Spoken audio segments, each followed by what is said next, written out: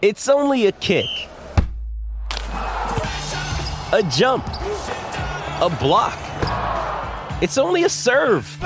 It's only a tackle, a run. It's only for the fans. After all, it's only pressure. You got this. Adidas.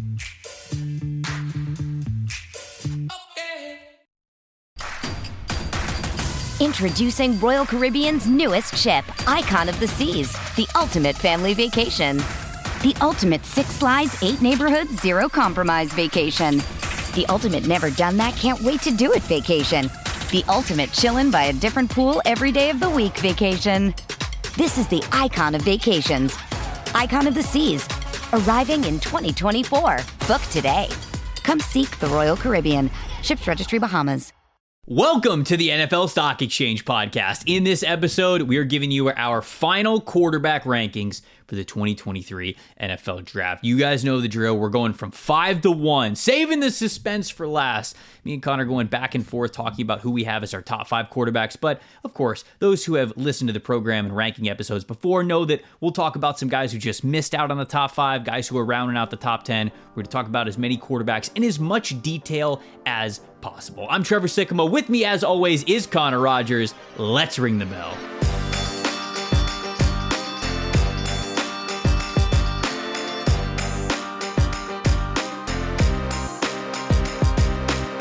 Welcome to the opening bell of the NFL Stock Exchange podcast. I'm Trevor Sycamore. That is Connor Rogers joining you for what is the first installment of many, in which we go through our final positional rankings as we ramp up to the 2023 NFL Draft. Connor and I talked about this a couple of weeks ago as we were setting up the schedule, and we were like, man, we love the Guest Mock Draft series, and we know a lot of you out there loved it too.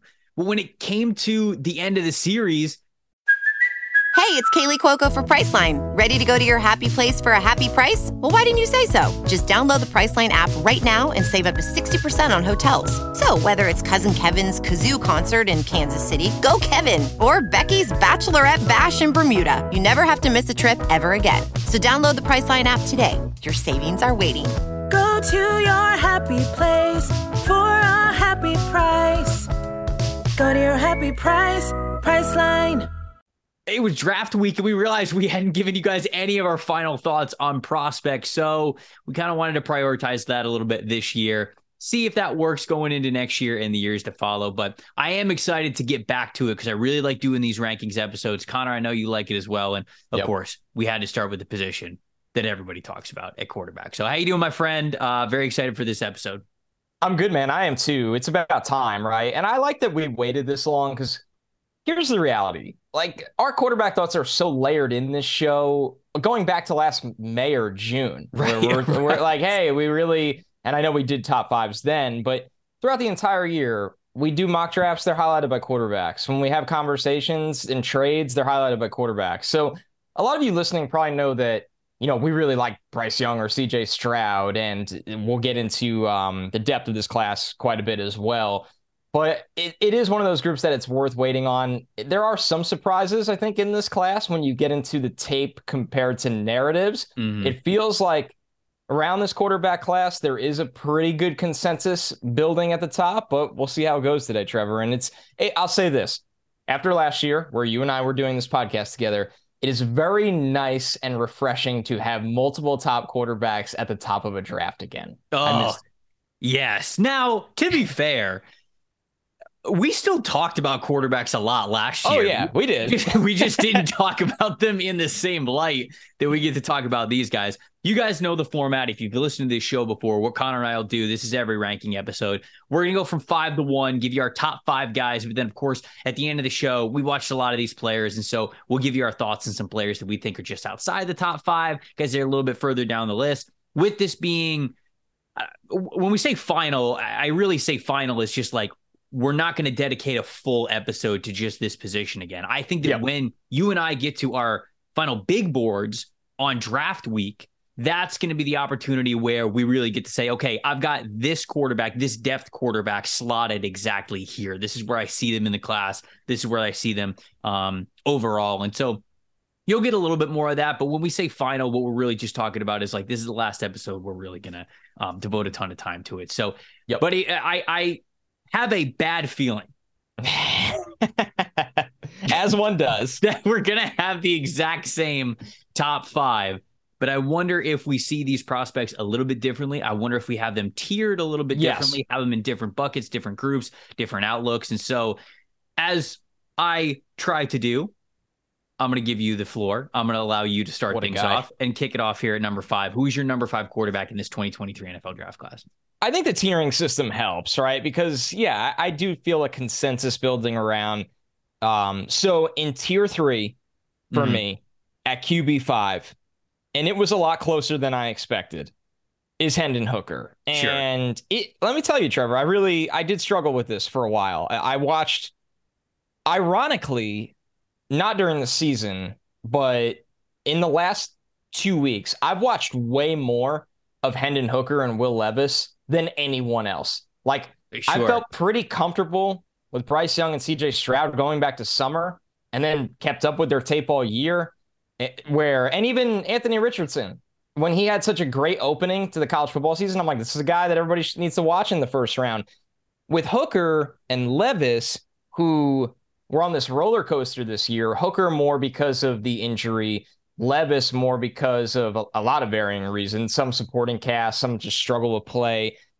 I mean, it was a little tougher to break this down. So as I stare at my big board right now, I have Hendon Hooker at the 40th overall spot. Okay. And I've already given away Will Levis is next, which isn't shocking anyone, at 37. And they're both in tier 3 for me. I don't. Okay. We talk about the quarterback tax. These guys are probably going in the first round. And I really feel that way about Hooker, as I've said before, too. I wouldn't be shocked to see him sneak in on the back end of round 1. I don't think he's in the top 10 or anything like that. These guys are tier 3 guys. They have flaws in their game. They're both older prospects at the quarterback position, which is not as common typically unless you fully dominate and then you go in the first round. Joe Burrow comes to mind. So with Hooker, we'll center in on him here. Number 1, really enjoyed watching him. Really did. I think that he is a lot smarter than giving credit for. And what I mean by that is everybody goes, oh, but Tennessee's offense and it's one read. And yes, I understand that. But Hooker still sees things pre-snap and is an incredibly smart player in terms of handling the football. I mean, when you just dive in, so he's got the big body, he's 6'3", he's 217. He is a 6th-year senior. He obviously transferred from Virginia Tech. He's got 10.5-inch hands. He's got these massive hands that he controls the football with. Team captain, smart, tough. I mean, sure, he's 25. I think he's going to turn 26 during that rookie season. The mechanics and dropbacks to me are consistent and fluid with Hendon Hooker, and that's experience, that's comfort, that's work ethic. I wrote, once again, tremendous care for the football with just 5 interceptions on 631 pass attempts over the past 2 seasons. Yeah. I don't care what offense you're in, what planet you're playing on, and hint, he played in the SEC, everybody. Right. That's incredible. And it shows up on tape. And here's the deeper look.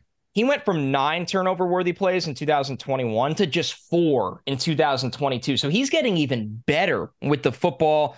I wrote he drives the ball outside the numbers, but he needs to cut down on passes thrown high. Ball placement is put in an advantageous area for his receivers and away from DBs. A lot of air under deep balls, but extremely effective when he pushes the ball down the field. 30 of 68 on 20-plus yard throws with 13 touchdowns and 1 interception. All right, I just talked about a guy you think is going number 1 overall besides the age. So let's get into where it's not all sunshine and rainbows for Hendon Hooker. He's got to get better under pressure. It's bad. And it's not, obviously undraftable. It's not day 3 bad. It's a fact, though, that he was only pressured on 23.6% of his dropbacks. He completed only 51.2% of the passes. His yards per attempt went down to 6.9. And here's the last one. He took 27 sacks. That is a lot of holding on to the football. And for somebody that he's an interesting athlete, right? I don't think he has incredible escapability in terms of quick twitch, but when he does get room to run wide out of the pocket, he's got long striding buildup speed. So he's not this quick twitch escape artist. And I think when we talk about Bryce Young, that's in his game a little bit, where it's shoulder dip, it's quick feet, reset in the pocket. With Hooker, it's a little bit longer, but when he gets going down the field, that's why he can break off these 20-plus yard runs, because he's got long speed. And that brings me to the 566 rushing yards and 5 touchdowns in 2022. He also fumbled 7 times, but I loved that build-up speed. So with Hooker, your concerns are, of course, improving under pressure, the fact that he will turn 26 during the season next year and he's coming off the ACL, but the guy has all the traits you could ask for at the position. And I think in the right mold, assuming health, he is going to be a starter at some point in the future. Hendon Hooker, I think, does get too much crap for the offense that he's in, because for Jalen Hyatt being open and him throwing a deep ball to him. And those are his words at the combine. Yeah. You know, there is something to look, Buddy's in an offense where Josh Heupel was in his bag the last 2 years. And these guys are open and he's hitting them. And I think that because you cannot just throw all of his good production and statistics out of the window because of that.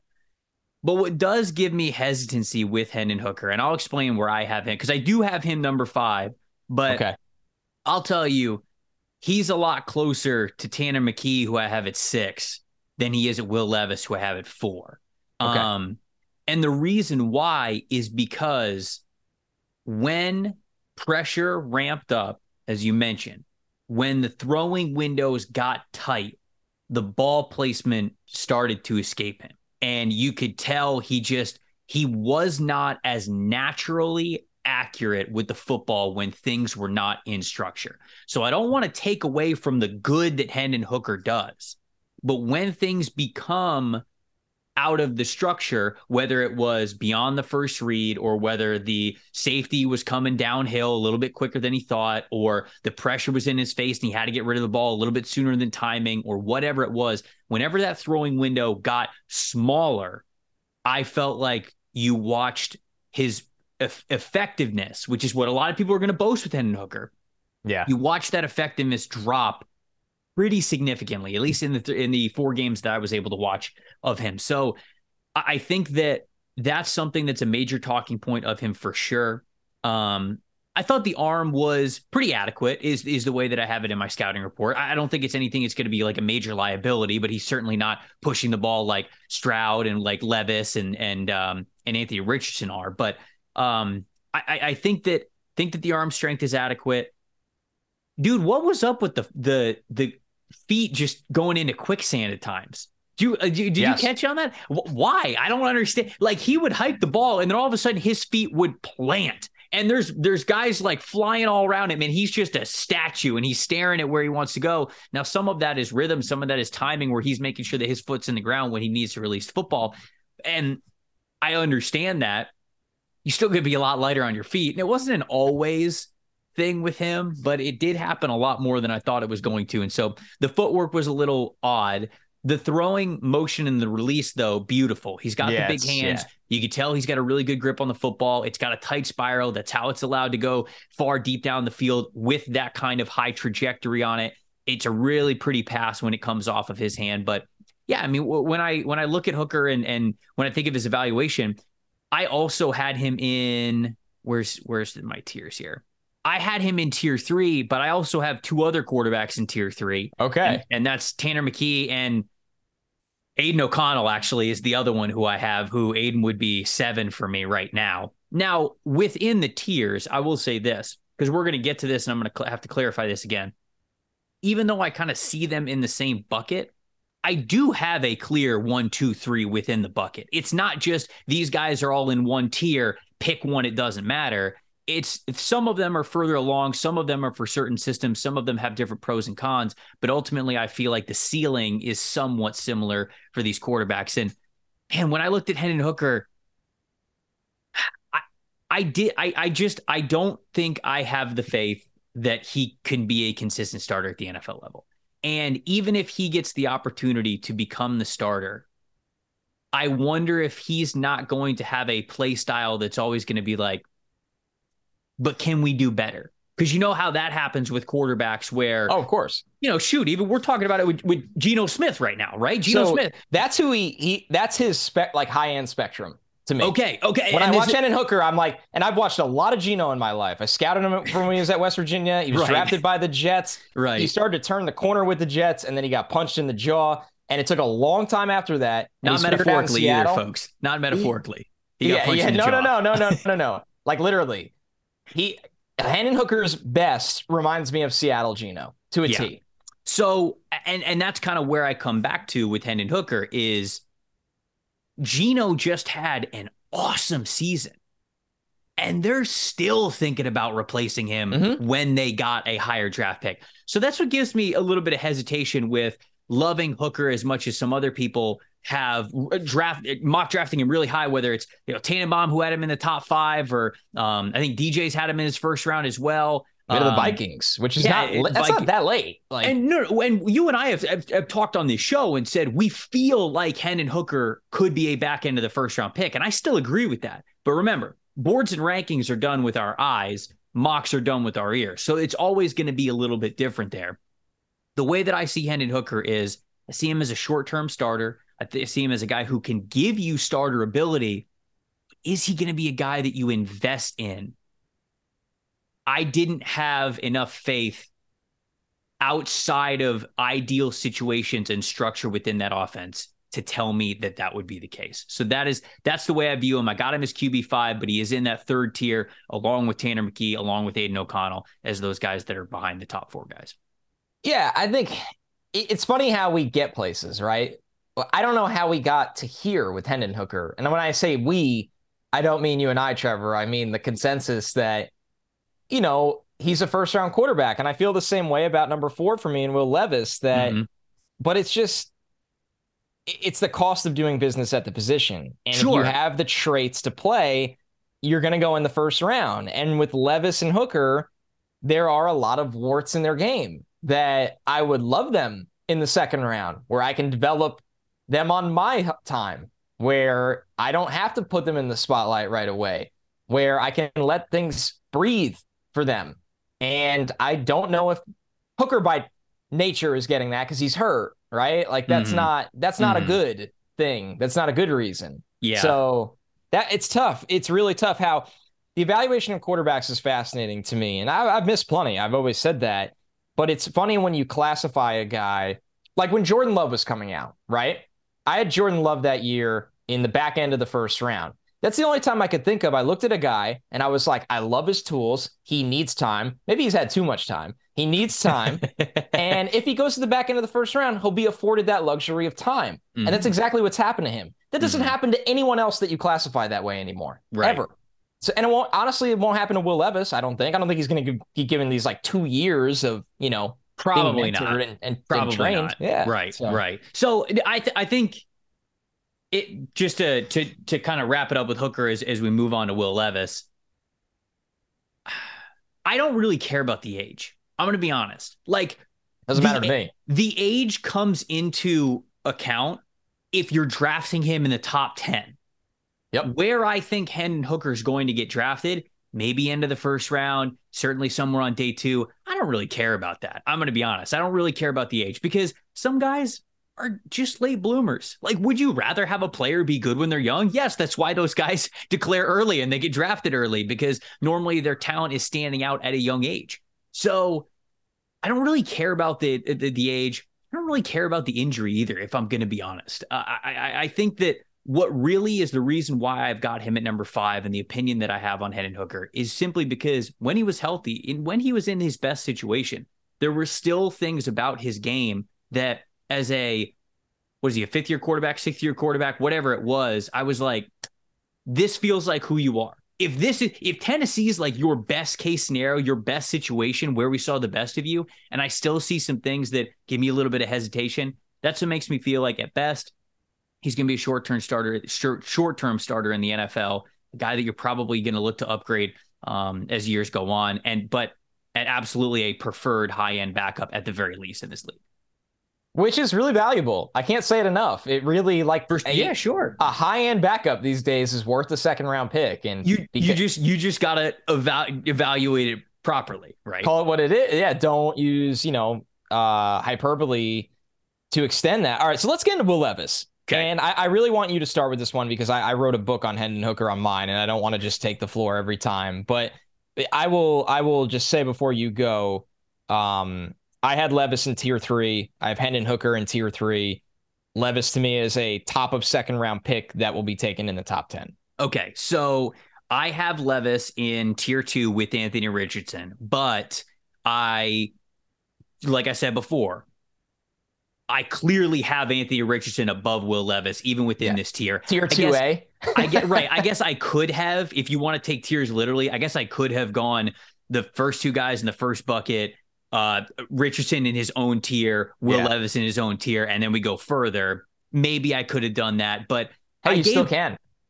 You know what the beauty of it is? I still can. But you still can. The reason why I put them both in tier 2 is because I gave them the same tag, and that is developmental starter. I feel like both Anthony Richardson and Will Levis can be developmental starters in the league. Probably going to need a little bit of time, going to need those reps, going to take some lumps, if you will, have some struggles, but I feel like they are going to be developmental starters and eventually be starting quarterbacks in the NFL. Again, I take Richardson above Levis, which we'll get to in a second, but that is how I have them, and that's where the tiers are for them. Levis, not breaking any news here, elite arm. I mean, he has some plays that are just stupid, the way that he is able to attack deep down the field. But more importantly than that, the velocity, man, how he can fit that ball in between zone coverages when he gets, man, when he can anticipate even better than what he is right now. I feel like that is going to be a major asset because he has the arm to be able to attack vertically against man and to really hit tight windows when it comes to zone. So that's why when we talk about a high ceiling of a quarterback and arm talent, that's what you're looking for, a guy who can really attack both of those different coverage schemes like that. I want to say this about Levis too. His supporting cast sucked. I mean, was terrible. That offensive line was abysmal. Not even close to even what it was last year. He had no running game to lean on. His wide receivers were dropping passes left and right every single week. I mean, outside of maybe Tanner McKee, who I know I'll get to at the end of the episode a little bit more, I don't know if any quarterback draftable that we're talking about in this conversation had a worse supporting cast. There's no way Levis could have even improved this past year. Aiden O'Connell, but I know we might not get all the way there. Okay, that's fair. That's fair too. But when I look at Levis and when people look at this past year and go, how are we talking about this guy as a first-round pick? You have to remember that football is still a team game.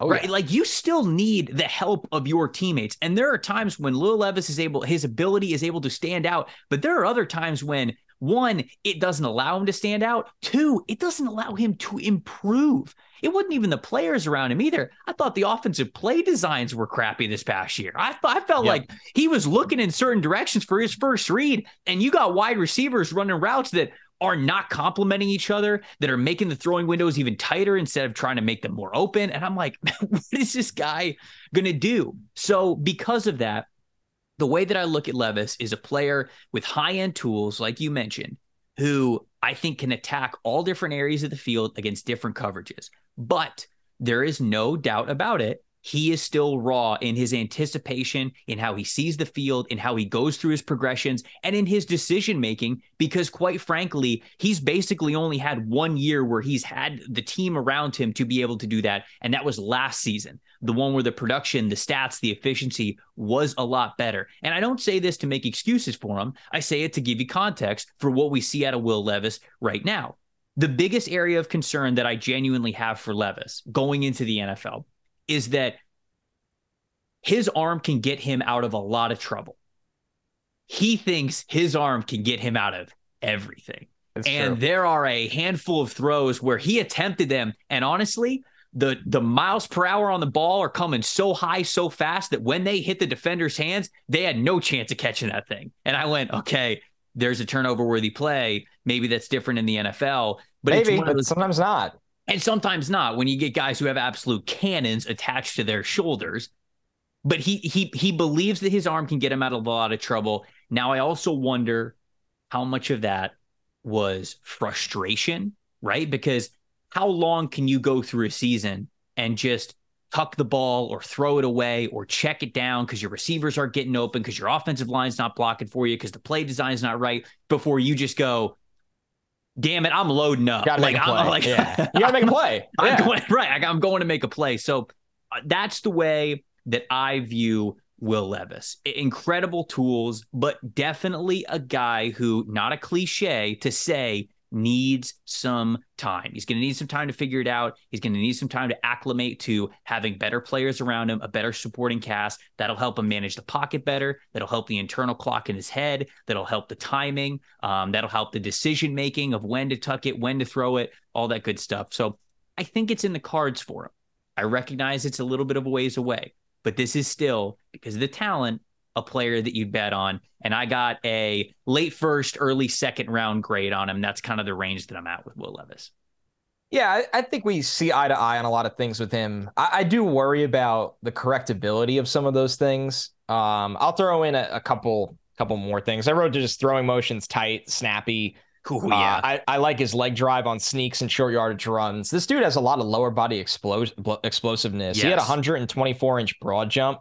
I mean, put that in perspective for quarterbacks, that's a 95th percentile testing metric, and that's at 6'4", 230. So if Anthony Richardson can almost host the pod. Not quite. Sorry, Will Levis. Honorary. We get like a guest host, you know? Yeah. One of us goes on vacation, and we could squeeze him in. Next guy we're talking about can host the pod full time, but we'll get he might run the podcast soon enough. The thing with me, Trevor, that was interesting, I wrote arm that could drive throws to the sidelines, but just didn't challenge intermediate outside the numbers range. He was 5 of 12 for 76 yards outside the numbers. And in the middle of the field in that same range, he was 29 of 45. So and I'm not blaming Will Levis for that. I'm saying, how do you not structure more attempts? The guy's got a howitzer. Throw outside the numbers. And maybe they didn't trust the guys running the routes, the protection. I don't know. But it's annoying. It's very frustrating. And when you try to dive into reasons why a guy can be much better at the next level, those are the little things you find. No fear of hanging in the pocket and getting lit up. He just doesn't care. No, he doesn't. Dude's tough as nails, man. He is one of the tougher players you'll watch in this draft. I agree with you on the velocity for the tight window. I thought the middle of the field throws surprisingly did lack consistent accuracy. And it's funny. I don't know if it's accuracy because you look at his mechanics and everything seems to be pretty good. It seems like timing. He's correct. Right? Correct. Like it's a second late and you're like, you knew where to throw the ball. You did throw the ball where, but you're just a second late on that guy breaking. I don't know. And again, this is the time will tell with Will Levis conversation, because I don't know if he didn't trust his receivers and that's on them, or if he didn't trust the timing with his receivers and that's on him. I don't know. Because I agree with you. That is sometimes, like, I'm thinking of a lot of the over the middle passes where it's just a little bit behind him. And you go, all right, well, you're not really throwing the ball incorrectly. You're just a little bit late. So who's that on? Is it on you? Is it on the wide receiver? Is it a combination of both? How fixable is it?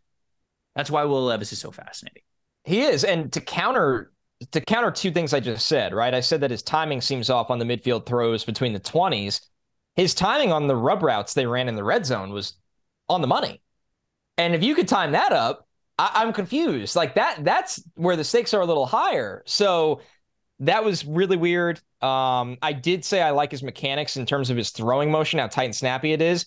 There are a lot of, when he misses in the short and intermediate, his feet are not tied to his shoulders and eyes, like just totally different directions at times. And that's the accuracy issues. And the glass half full is, well, if you clean that up, he is accurate. But if he doesn't consistently fix that mechanical issue in his base, that's why he will continue to be inaccurate. So you got to really believe in your coaching. From the feet, baby. Yeah, Good throw star from the feet. It's all on your base. It's all on your base. I wrote he was pressured. Remember I said last time Hendon Hooker was pressured on like 23% or whatever it was? Levis was pressured on 38% of his drawbacks. I mean, and he only completed 52.4% of his passes on those 127 plays. That's too high. That is really, really high.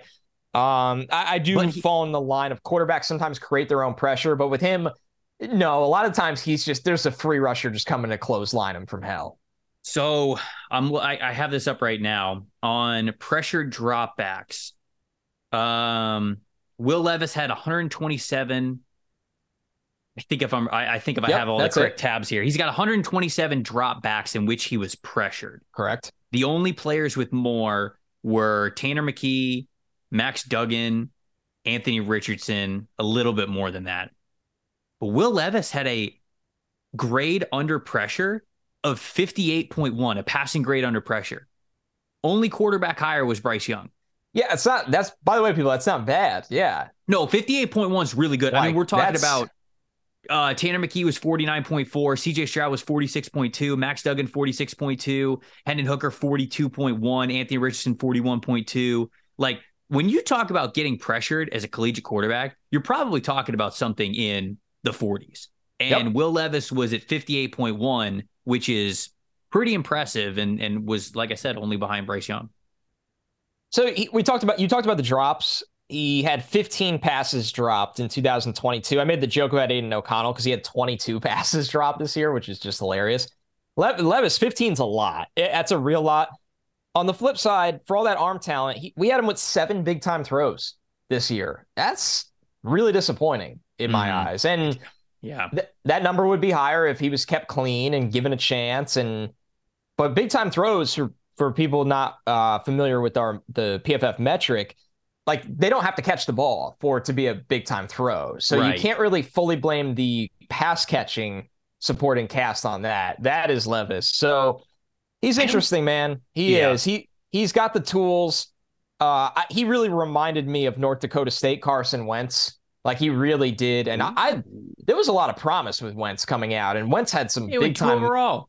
Yeah, like, everybody loved Wentz. I see a very similar prospect, and it's a matter of how he takes his development and how the structure of where he goes develops him, and that in itself is a pretty big gamble, but somebody's going to take it, I think, in the top 12 picks still. Wanted to make sure I clarified myself. Bryce Young also had more dropbacks under pressure than Will Levis did, and Bryce Young had a 70.8 passing grade under pressure. He's insane. Folks, that is stupid. And ultimately, something that we're going to get to later on in this podcast. Maybe you should go number 1. We'll get there. Number 3? Yep. All right, so this is Anthony Richardson. Duh. I know it is for you too. You said it. He's in a tier of his own for me, tier 2, and also tier of being Godzilla or an alien or whatever it is. I mean, obviously a fascinating player, and maybe a player that, as the draft media has gone maybe too far one way with, because there are still things to clean up. But there's just not a lot of guys that are 6'4", 244, that run 4.43, that jump over 40 inches. Everybody knows all of that. He's 20 years old. I mean, the closest thing I can come up with, Trevor, is, Wyoming Josh Allen. I don't like it's really hard to draw up a comparison to Anthony Richardson that you feel so confident is, spot on. Mm-hmm. But I think that development arc will have to be the same for him. He finished 2022 with 17 passing touchdowns, 9 interceptions. He had 19 big-time throws. Keep in mind, Levis had 7. Richardson had 19. He only completed 53% of his passes. 14 of his passes were dropped. Over 700 rushing yards and 9 rushing touchdowns. He'll be 20 years old on draft night. Huge frame, power arm without limitations. Extremely tough to bring down when scrambling to extend passing plays. Can often fall forward on designed runs. Extremely comfortable throwing intermediate range of 10 to 19 yards, where in 2022 he was 53 for 87 and averaged over 10 yards per attempt. Mm-hmm. Guys, people win in the NFL at the quarterback position from consistently hitting the 10 to 19 yard throws. You love the deep ball. You love the highlights. You love the ball security in the short range. If you can carve a team up in the 10 to 19, you're in a really good place. And Richardson is already there. 93.1 passing grade per PFF when throwing deep, 20 plus yards. Finished the season 26 for 64 with a 15.6 YPA, 9 touchdowns, and only 2 interceptions in that range. Immense struggles on short throws. 58% completion rate on 88 attempts, 4 touchdowns, 5 interceptions. It's bizarre. It's really bizarre. The good news is that's the easiest thing to get better at. Mm-hmm. The bad news is you can't survive as a starter over a 17-plus game season by being that inconsistent in the short area throws. You will kill drives by doing that. So that is the wild runaround on Anthony Richardson. I put his delivery on those short throws lacks consistency. Yeah. Like when he has the deeper stuff, Trevor, it's like, all right, I'm setting up and like, this is who I am. Like I'm an RPG on my shoulder and it's good. And I shouldn't say RPG. It's a lock-on bazooka. Mm-hmm. But the short stuff, It's like, yeah, we're just out here. Like, and it's like, no, lock in the same way and you'll be almost not a perfect quarterback, but even better. He gets fixated on one route sometimes. He'll stare too long. When he misses high, he doesn't set his base. Just mechanic rep after rep. And here's the thing, guys. He has not played a lot of football in college. Mm-hmm. So there's a reason that there's not the same consistent. He's not 6 years like Hendon Hooker. He's not this multi-year starter like all of these guys. And the last thing I wrote is he's not just a power thrower. He dropped it in the bucket plenty of times, but he just needs to find consistency there. So I am, there's no way of saying you're risk averse at quarterback because in this world you have to be, but I definitely am a doubter at quarterback more often than not. And it's bitten me. I was too low on Josh Allen. I was too low on Justin Herbert. I'm betting on this guy. I really am. Like, it's just the floor is high because of the running, but the floor is not as low as a thrower as people think. It's really not. And I would take him in the top 3 and be really excited about it. I was so close to putting him in tier 1.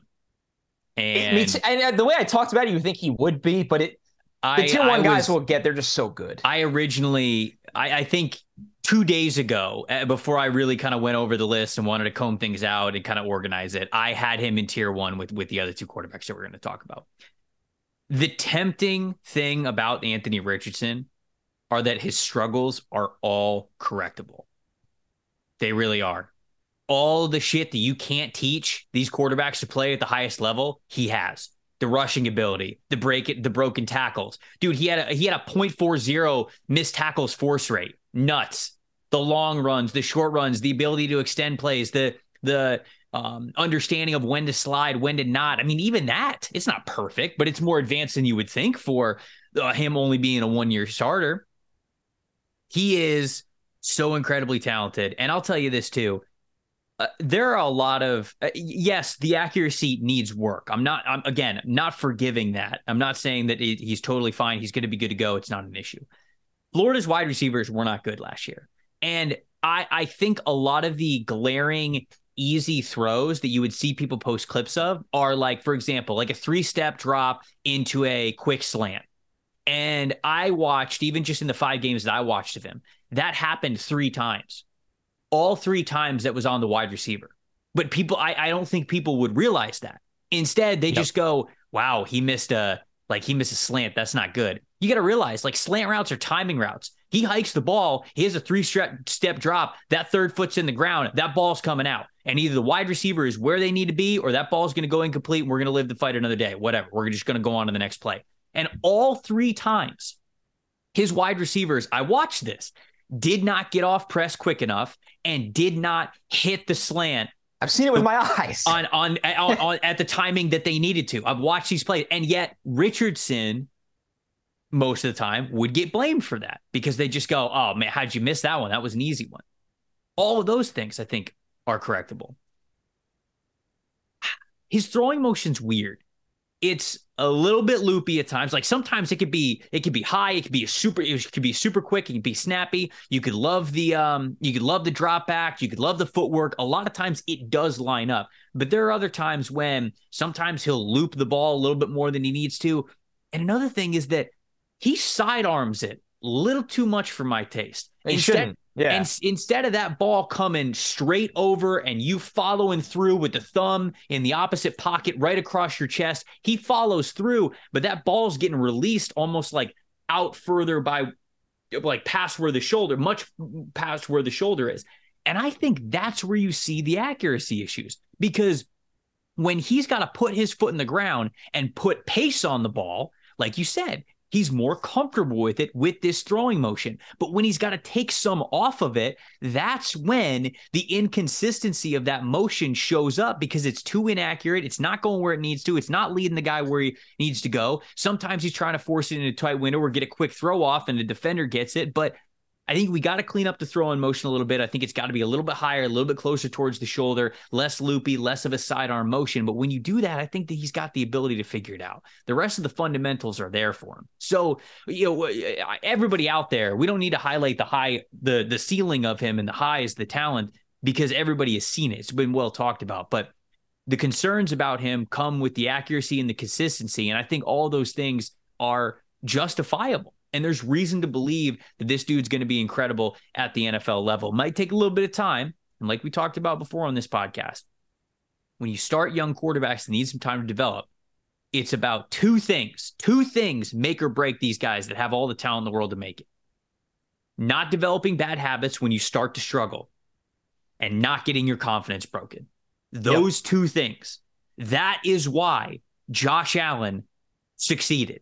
That is why a wildly inconsistent quarterback that came out of Wyoming was able to make it where we are now, where this guy's an MVP candidate and has Buffalo on a Super Bowl trajectory and a Super Bowl potential every single year. Because in the 2 years that he struggled in the NFL, one, they let him, right? They weren't like, we're gonna yank this guy, get a different quarterback in here. They let him struggle, but they didn't allow him to develop some really bad habits, and they didn't let his confidence get broken.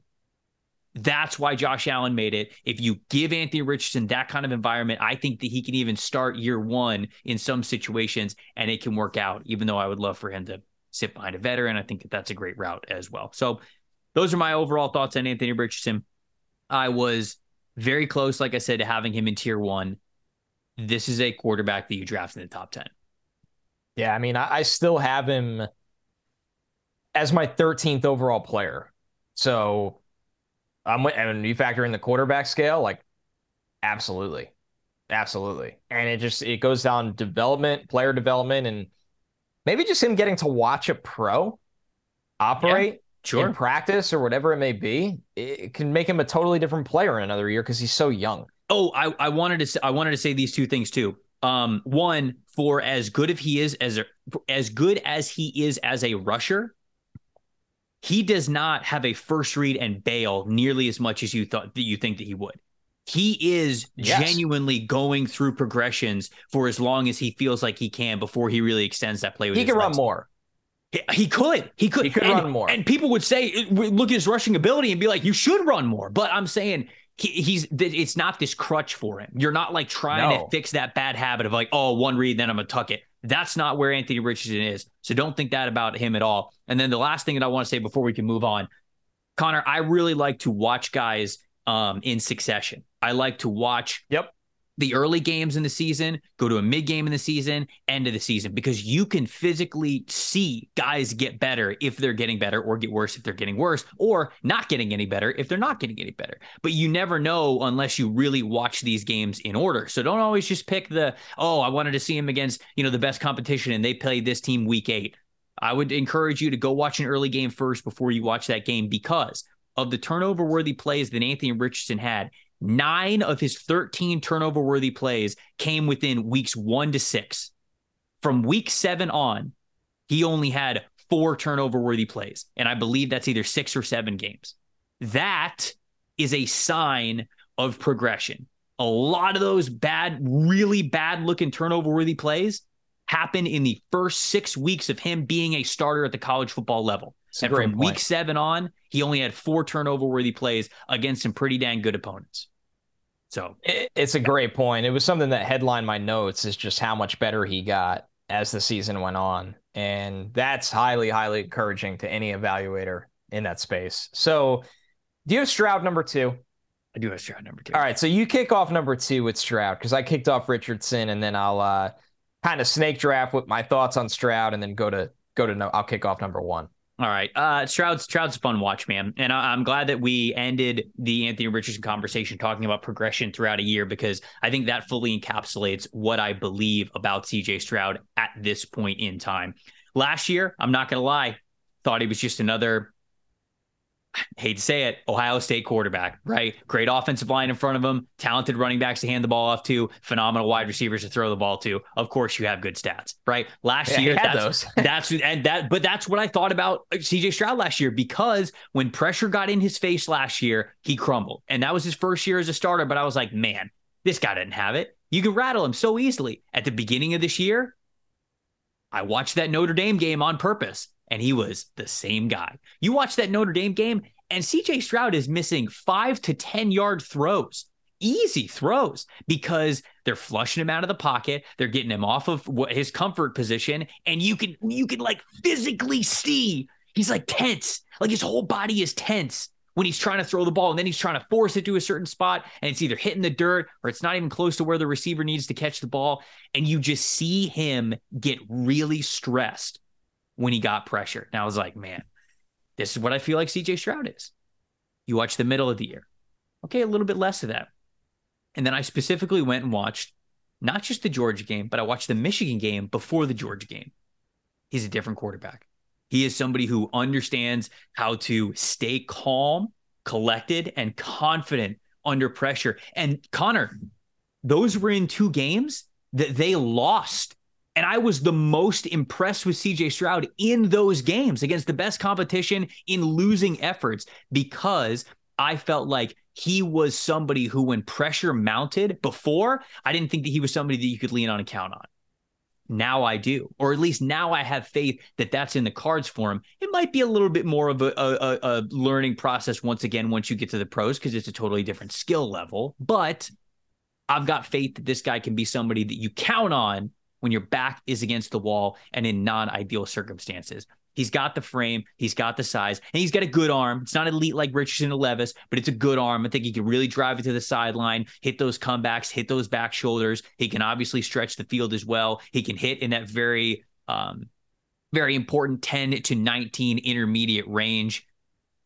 And that's kind of the way that I see him. And because of that, I think that he has a really high ceiling going into the NFL. I think he could be a really consistent quarterback and a good starter for a long time. I've got a year 1 starter label on him because of how encouraged I was of what I saw at the end of the year. Could that be fool's gold? Maybe it is. And that's why I'm talking to you guys right now about the context of Stroud. Maybe those 2 games just happen to be 2 really good games and he reverts a little bit when he gets to the NFL.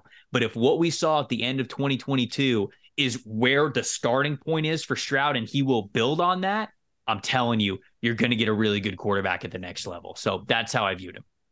I'm eye to eye with you. This was my number 1 quarterback coming out of summer, and somehow he only lost some ground, but it's not really because of anything he did, because I do think he got better this year. It's just number 1 was so special in everything that he does. So, I mean, here's the thing with Stroud, Trevor. He is just such a good rhythm thrower. Everything is very polished. He's excellent in the pocket. He is very aware that he needs to threaten with his legs more. I do think he obviously lacks the upside of Richardson, because Richardson's dynamic rushing threat is just so special. But with Stroud, I don't think Richardson will ever become the natural thrower to every single layer of the field that Stroud is. And that's why he was a no-brainer number 2 for me. And a guy that I have, let me pull up my overall rankings right now where he sits. He sits as my 8th overall player. And honestly, I mean, he could really be in the top 5 when all is said and done. I've been messing a little bit with that top 10, but trying not to move it too much. You do have to protect him. Like, what I'll say with Stroud is, I don't want to lean one way too far because of the Georgia game. I think it's a huge step. Right. But you're right. Like, you package the entire season sample size and go, there are still times that you would like to see him react better under pressure, which we'll get to the next guy on that. And that's the gap here, right? In my opinion, that's the gap. But for Stroud, he continues to grow. He's just such an impressive thrower. He operates so confidently from the pocket. There's a little bit more meat on the bone for him as a runner and as a playmaker, although I never think that'll be a top 5 in the NFL aspect of his game. Probably not even top 10 aspect of his game when you look at the rest of the league. But you put him in an offense that's structured on timing, that has no limitations on the throws you're asked to make. You give him just moderate to solid pass protection. This guy has a really high floor, like you said. And I'm looking forward to seeing what Stroud does, whether he's the number 1 overall pick or the number 2 overall pick. I don't really see him going anywhere beyond that. Yeah, he's a fantastic quarterback. He really is. He brings you so much of what you would want from the passing game. The mechanics are beautiful. The footwork all the way through the shoulders. I mean, You could tell that he's worked very, very hard on that, but also that it just comes very natural to him. Like he is truly, he looks like a natural passer in that regard. We saw it at the combine, right? When he felt like he didn't even miss a single throw going in a new environment. I know it was shorts and a shirt, but new wide receivers, new everything. And it felt like that ball was still going exactly where it needed to. And that's a testament to, things changing around him, but his fundamentals not changing. And that's how you can put the ball exactly where you want to put it, no matter what stadium, no matter what you're wearing, no matter who you're throwing it to, all that good stuff. So CJ Stroud, just a really, to me, a steady prospect who, if we're building off of what we saw last year, can be a really good starter in the NFL. If he reverts, then unfortunately, that's a make or break trait, right? For some quarterbacks, the areas of concern for them aren't nearly as make or break. If you can't perform the way you need to under pressure, not only are you going to fail when your team needs you most, it's going to mentally mess you up. And then, like, even when things are clean, even when things are good, even when things are in rhythm, you might mess yourself up. You might psych yourself out. So it's all between the ears for Stroud. You know, if he continues to be calm, cool, and collected, confident, he's going to be a really damn good quarterback in the NFL. But we don't have those questions about the next guy that we're going to talk about. So what I'll say with Stroud, I feel like I somehow am sounding low on Stroud, and that's so hard to do. I think the next guy and the previous guy can rise above environments almost no matter what. Mm-hmm. And I won't say that about Stroud. And that's not, you could say this about most quarterbacks. Like, if he's in a bad environment, whether the pass pro is bad, the wide receivers aren't very good, the structure of the offense isn't called right, he will go down with it. While the other two, I think, can overcome it, which is pretty crazy to say. But he's just such a more consistent, natural thrower than Richardson that I was not going to put Richardson above him. I just didn't think that was fair. And that gets me to number one. And I don't even know if this is consensus or popular anymore. It seems the betting favorite is not this player to go number one overall. I mean, what is there to say about Bryce Young outside of the fact about his body type? And we'll get there. I'll conclude with that because it's very fair. I understand this is a grown man's league, that guys get hurt a lot. I really do get it. But as a player, Trevor, the timing, the twitchy body, the accuracy, what's in between the ears, the deep ball, these receivers, they're watching the Mona Lisa come their way when it's a deep ball. It's beautiful. It's beautiful the way this guy can drop it in. He knows how to change the degree of the throw, whether he needs more air under it or he needs just a more tighter throw, a tighter, lower throw. I think he understands zones in front of him, pre-snap and post-snap, better than most quarterbacks I've evaluated. Like, I look at Burrow. I don't know, man. He's not the physical talent Trevor Lawrence was, but he has a better understanding of the field than Trevor Lawrence did coming out. Lawrence is so physically gifted that it didn't matter, and he's going to be great. Correct. But Bryce Young, what he sees and how he distributes down by down, the only guy above him that I've scouted, I think, is Burrow, off the top of my head. It's unbelievable. And you look at the size. The size does nothing to impact him as a player in terms of impacting his game and inabilities to affect a game. When he does get hit, it's kind of like watching a lightweight fly around. I will say that. Like, I don't even, like when a bigger wrestler can just military press Rey Mysterio, like something like that. Great like reference. When Bryce Young gets... Great reference. Like, Rey Mysterio is actually my comp. I like that. No, I'm just kidding, but it's good. So, you know what I mean? Like, there's times where a pass rusher gets one arm on the jersey and he just goes flying. Sure. And it's like, he's going to take some big shots in the NFL, and I'm just going to sit there and be like, oh, please be okay, because you are so, so good. And I think this era of football will protect him a little bit more from shots that, like in the 90s, I don't know if Bryce Young plays more than 5 years. In today's game, he could have a long, long, healthy career. Now, I will say this too. He's a twitchier guy. He knows how to operate and reset in these little crevices and get back to being a thrower. Yeah, really I'd give you quickly. that for sure. Yeah. So I love the player. Outside of the body type, there is just no way he doesn't succeed. There's no way. I think that he can throw to a bottom 8 receiving core and still be fine. Like that's how Alabama's wasn't good this past year. So there you go. I mean, there you go. And we didn't even I'll let you do a lot of the number side of it, but every number that we have on him, like, I don't know what more you want. And if the size is not for you, and some teams will not draft Bryce Young or wouldn't draft Bryce Young because of the size, I get it. I don't fall into line with that because I think he just has way too much talent mentally and physically. I'll list off some of the numbers. I think it's a good transition. Passing grade, 91.3. He's an elite passing grade in each of the last 2 seasons. Obviously, was the Heisman winner the year before in his first year as a starter for Alabama. Passing grade under pressure, we already mentioned it, 70.6. Stupid. Aiden O'Connell's regular passing grade was 70.2.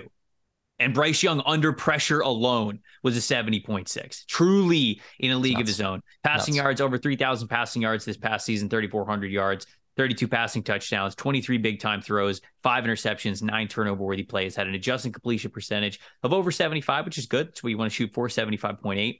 Air yard percentage, so that's obviously talking about what percent of his total yards were through the air as opposed to yards after the catch, 57%, which is a nice number. You want over 50. Rushing yards, he only had 311. Rushing touchdowns, 4. Missed tackles forced per attempt, I had at 0.18. I'm going to read off some of his weaknesses that I have here because we gush about him enough, and understandably so. And then I'll end kind of with his strengths and where I see him as number 1 here on this list. Has decent mobility, but against NFL athletes, it won't be something that he can consistently lean on when extending plays all the way to the sideline or for scrambling for a lot of yards. Throwing platform is naturally open in his hips. It's not the worst thing, but it does point out it feels like a lack of natural muscle mass for arm strength. He's putting more of his whole body into throws. That's why his hips get so open, so he can create some more torque on those passes. Spiral isn't as tight as it is for other quarterbacks with more arm strength and bigger hands. Tends to wobble a little bit, but it won't. And because of that, you kind of get the narrative, okay, if you're in a super cold environment, super windy environment, an outdoor game, he doesn't have the arm that's going to rip through conditions. But, sure, you just take that into account. It's not going to be every game, certainly, even for a team that's outdoors that might draft him. Arm strength is adequate when he can step into throws, but when he really can't step into throws, you do see that drop off in velocity, consistency throwing off the back foot sometimes when he's retreating into a pocket.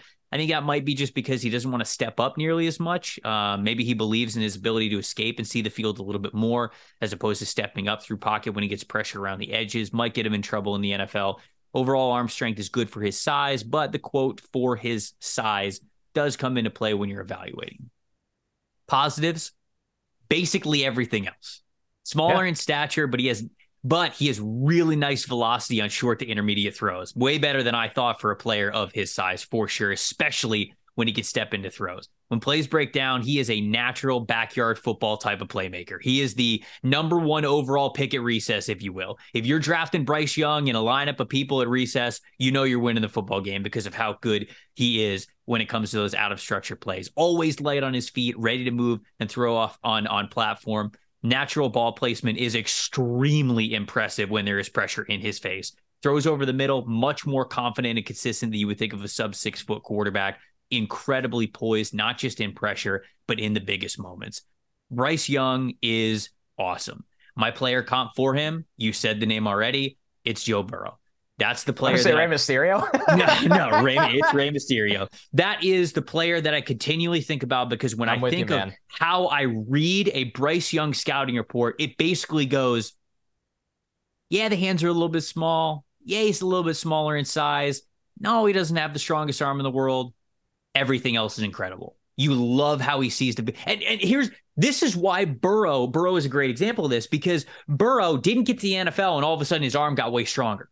But what Burrow did at LSU that made him historic, that allowed him to have similar incredible success at the NFL level is he anticipates so well.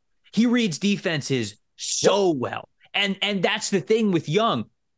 He doesn't have the arm that can get him out of trouble in a split second, like it might be able to for Will Levis or Anthony Richardson. Like if those guys are going from read 2 to read 3 or read 1 to read 2, and they're just like a fraction of a second late, they still have the arm talent to be able to wind it up and throw it in there. And even if they're a little bit behind the wide receiver, they can still put it in that area. Bryce doesn't have that luxury, but he rarely ever has to use it because he sees the field and he anticipates things so well. And that's what Burrow does as well. Burrow doesn't put himself in those situations where he's reading something too late. He's already reading it about as well as you can, so consistently. That's why, to me, Bryce Young's the number 1 overall quarterback in this class, because I can't sit here and tell you that the most make or break important trait for a quarterback is between the ears and not have number 1 overall, the guy who is the best offensive player in college football over the last 2 years, the most clutch player in college football over the last 2 years, and a guy who plays under pressure better than basically any quarterback that I've seen over the last 5 years outside of Burrow. I cannot boast those things as on my, this is how I scout quarterbacks, and not have this guy as my number 1 QB. So he's at the top of the list.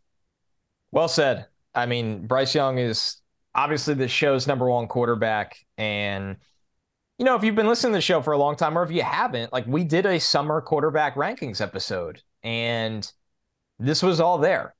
I mean, it was all there, and it just continues to get even better, in our opinion. So there it is. Should we read the top 5s and then get into a little bit of the outside guys? Yeah, we got Hendon Hooker at 5. They were the same ones. So. Will Levis at 4, Anthony Richardson 3, CJ Stroud 2, Surprise. And Bryce Young at number 1. Anybody else that you want to shout out that's not on the top 5? Yeah, so I'm still kind of playing around with my 6+, you know, we'll see how far I go. I feel pretty confident Tanner McKee is going to just stay at that 6th spot unless somebody blew me away. I watched a lot of Aiden O'Connell. Fascinating watch for me. I watched a lot of Dorian Thompson-Robinson. Ooh, okay. So, what'd you think of him? I'll talk about him a little bit. Yeah. That's good. He's interesting because he's the rare 5-year starter at one program. Like, he went to UCLA for Chip Kelly, and he's just held it down since. Right? Yeah. And he's a really, really good athlete. Loyalty, by the way. You love that kind of loyalty. Absolutely. He's got some Tyler Huntley to his game. They are just about the same size. With Dorian Thompson-Robinson, I'll just give the rundown here. I wrote 5-year starter for UCLA with legit mobility for the position, difficult to defend on quarterback options, has enough juice to threaten the edge, but willing to cut it upfield. Very active feet with quick twitch shoulder dip as well that can allow him to reset when his base when he chooses to. Excellent escapability. There's an edge to his game. I clipped out 3 plays where he is legit a lead blocker, legitimately out in front looking to kill someone. And he kind of bounces off people, but it's effective. Like NFL Street, the quarterback becomes a blocker at some point. Yes, I think he must have played NFL Street growing up. And there was another run he had against USC where he loved to lower his shoulder against USC, and he went right over to their sideline and went off. And I'm like, this dude plays with an edge that I really, really like. His delivery, he brings the ball down to his hip or almost his right butt cheek, and it's just too low. It has to be fixed. I think I need to go watch his combine workout again because he threw well, and I think he started to work on it. And a coaching staff can alter that, but I was perplexed. He has turnovers, and sometimes it seems like he's just not identifying a defender sitting there in zone off of the man he's targeting. He's looking at the man really nearest that defender. He's not looking at the off man, and the off man jumps it for an interception or a PBU. But sometimes I'm like, he might have still had the time, but that half second he loses by the ball dipping down to that right hip butt cheek area is costing him a little bit. Just snap that a little big, stay high. So I think that's very coachable, but a huge problem. 28 career rushing touchdowns. When he gets in the red area, that's a weapon for him. I wrote that he can really be a long-term number 2 in the NFL. I don't think he'll ever be this consistent passer. He does not threaten in the deep part of the field consistently enough. He is turnover prone as a passer, but with the way the NFL's gone, his mobility and how he's tailored his game from, okay, I can run away to, okay, I can run and reset. And he started to find in that final year, when he would reset, he knew where his target was in the middle of the field. It was just natural to him. So I liked what I saw from him. He's going to be a top 10 quarterback for me. And I kind of wrote him off. Like full transparency, we did our top 5. Then you have Tanner McKee probably locked into 6 for most people. And then you look at the Senior Bowl guys. You're thinking like Max Duggan, Jaron Hall, Jake Haener, Clayton Tune, even another Shrine guy in Aiden O'Connell that we talked about. But no, Dorian Thompson-Robinson is going to be a top 10 quarterback for me and somebody that at least has some tools to work with. And Stetson Bennett as well for some people. Right. But no, he'll be a top 10 quarterback for me. I was pleasantly surprised. And, for a guy that I was like, I don't know if he'll get drafted. I'm like, I would take him in the 5th round and try to work with him there. Two guys that I definitely wanted to touch on before we get out of here are Tanner McKee and Aiden O'Connell, these other quarterbacks that I had in this tier 3 with Hendon Hooker. Now, like I mentioned, these guys are ranked within tier 3. I'd clearly take Hendon Hooker, then Tanner McKee, then Aiden O'Connell. But for Tanner McKee, I mean, you mentioned the supporting cast. Did you watch that Washington game? It's the funniest thing I've ever seen. Literally the 4 first dropbacks of the game, he gets sacked, and none of them are his fault. No, he had nothing to work with. I think he got sacked 8 times that game. It was horrendous. And not all sacks are created equal, as we say. Like, this dude is like blinking and his ribs are exploding. So I watched obviously a couple games after that because I needed to get actual evaluation of Tanner McKee. Bigger, taller quarterback. Obviously, you would expect a pretty good arm with it, and he does have a pretty good arm. The trait that really stood out to me with Tanner McKee actually isn't the arm strength, because where I think the arm is good, I don't think it's like crazy good. The trait that I think he boasts the best is touch. I mean, when he's throwing wheel routes or go routes, I mean, that ball is getting in a breadbasket. I mean, he is really able to time things up with his wide receivers going up the sideline, or running back going up the sideline, a tight end going up the sideline, whatever it is, however they're getting vertical. Man, I was super impressed with the touch that he throws with. So I think that is something that he boasts. My comparison for him is my pro comp is Kyle Trask, because that was the go-to trait that I thought Trask had at Florida was always the touch pass. And I thought both of them similar in stature, similar in arm strength, where it's like, okay, they got good arms, maybe not the best arms, but I thought that ability to really fit it into the bucket was impressive. Something that really holds me back from really believing in Tanner McKee is this is going to sound so harsh because he's going to be in the NFL and I'm sitting at a desk chair, but he's just a slower athlete. Like he's got no feet, dude. No feet. But I'm not even talking about mobility. The release is slow. Yeah. Getting out of his wrist is slow. Him turning his body is slow. Him deciding to put his foot in the ground and run is slow. He's just not a twitched up athlete.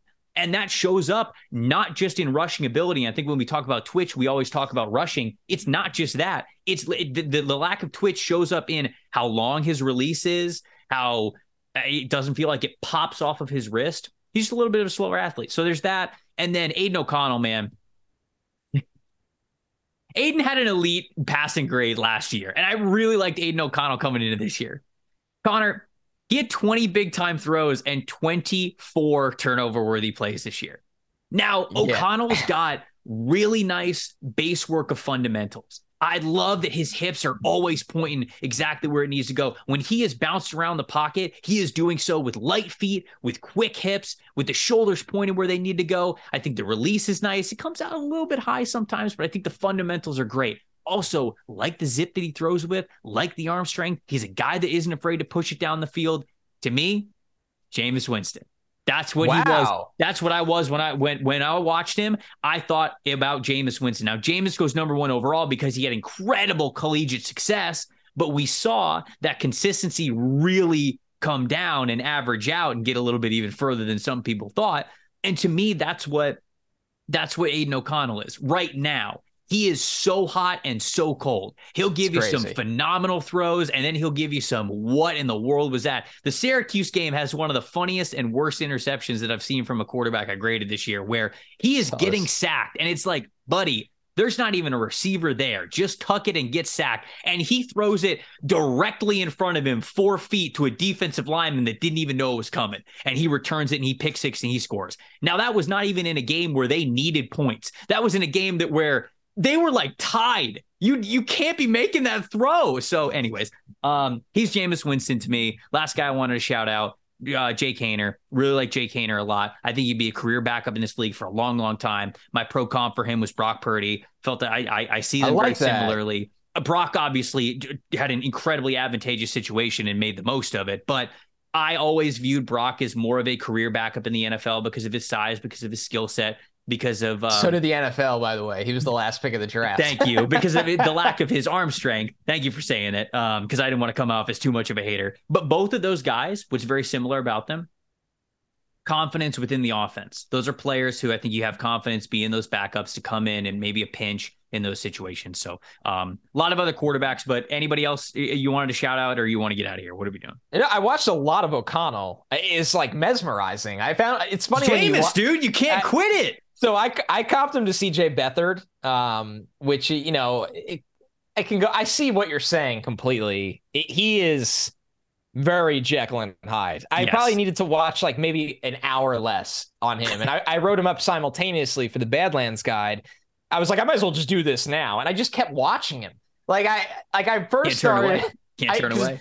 The problem with him is too, his 2021 is so much better than his 2022, like you led off with, that I needed to watch both of those.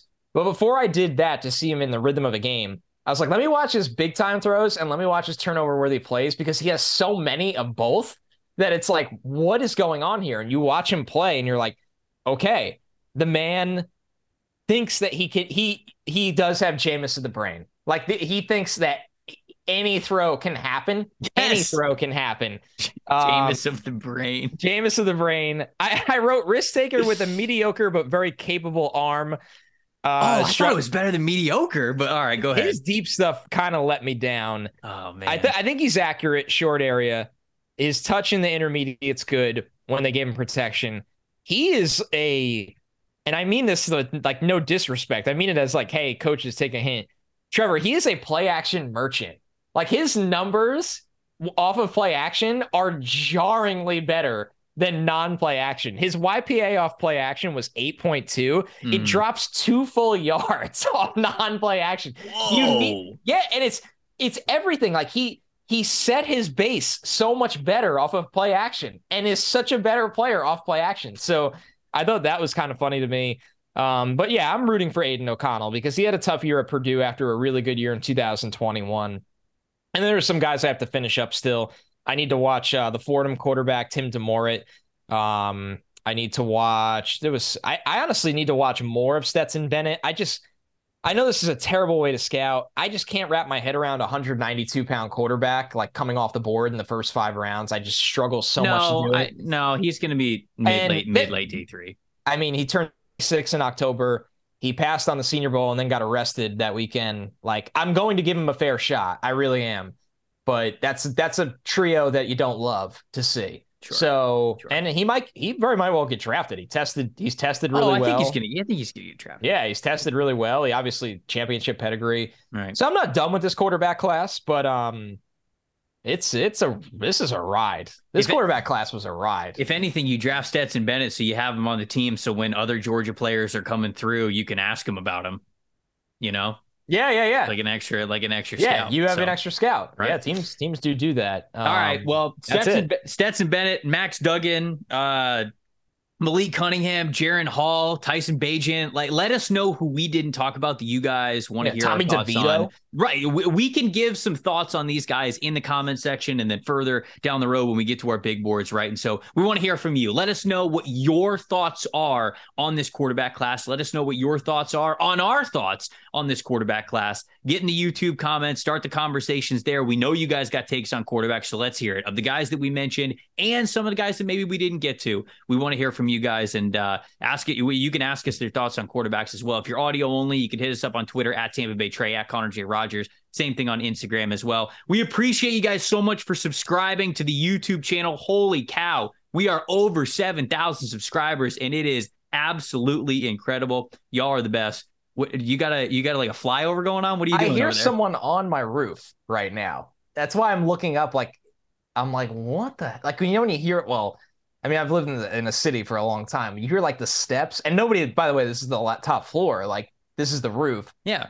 I hear somebody like walking above me, and I'm like, I thought somebody was in my house. I was like, what the hell? No, it's Christian. She's grilling up there. Yeah, right. Yeah, surprise. You guys put the grill up there.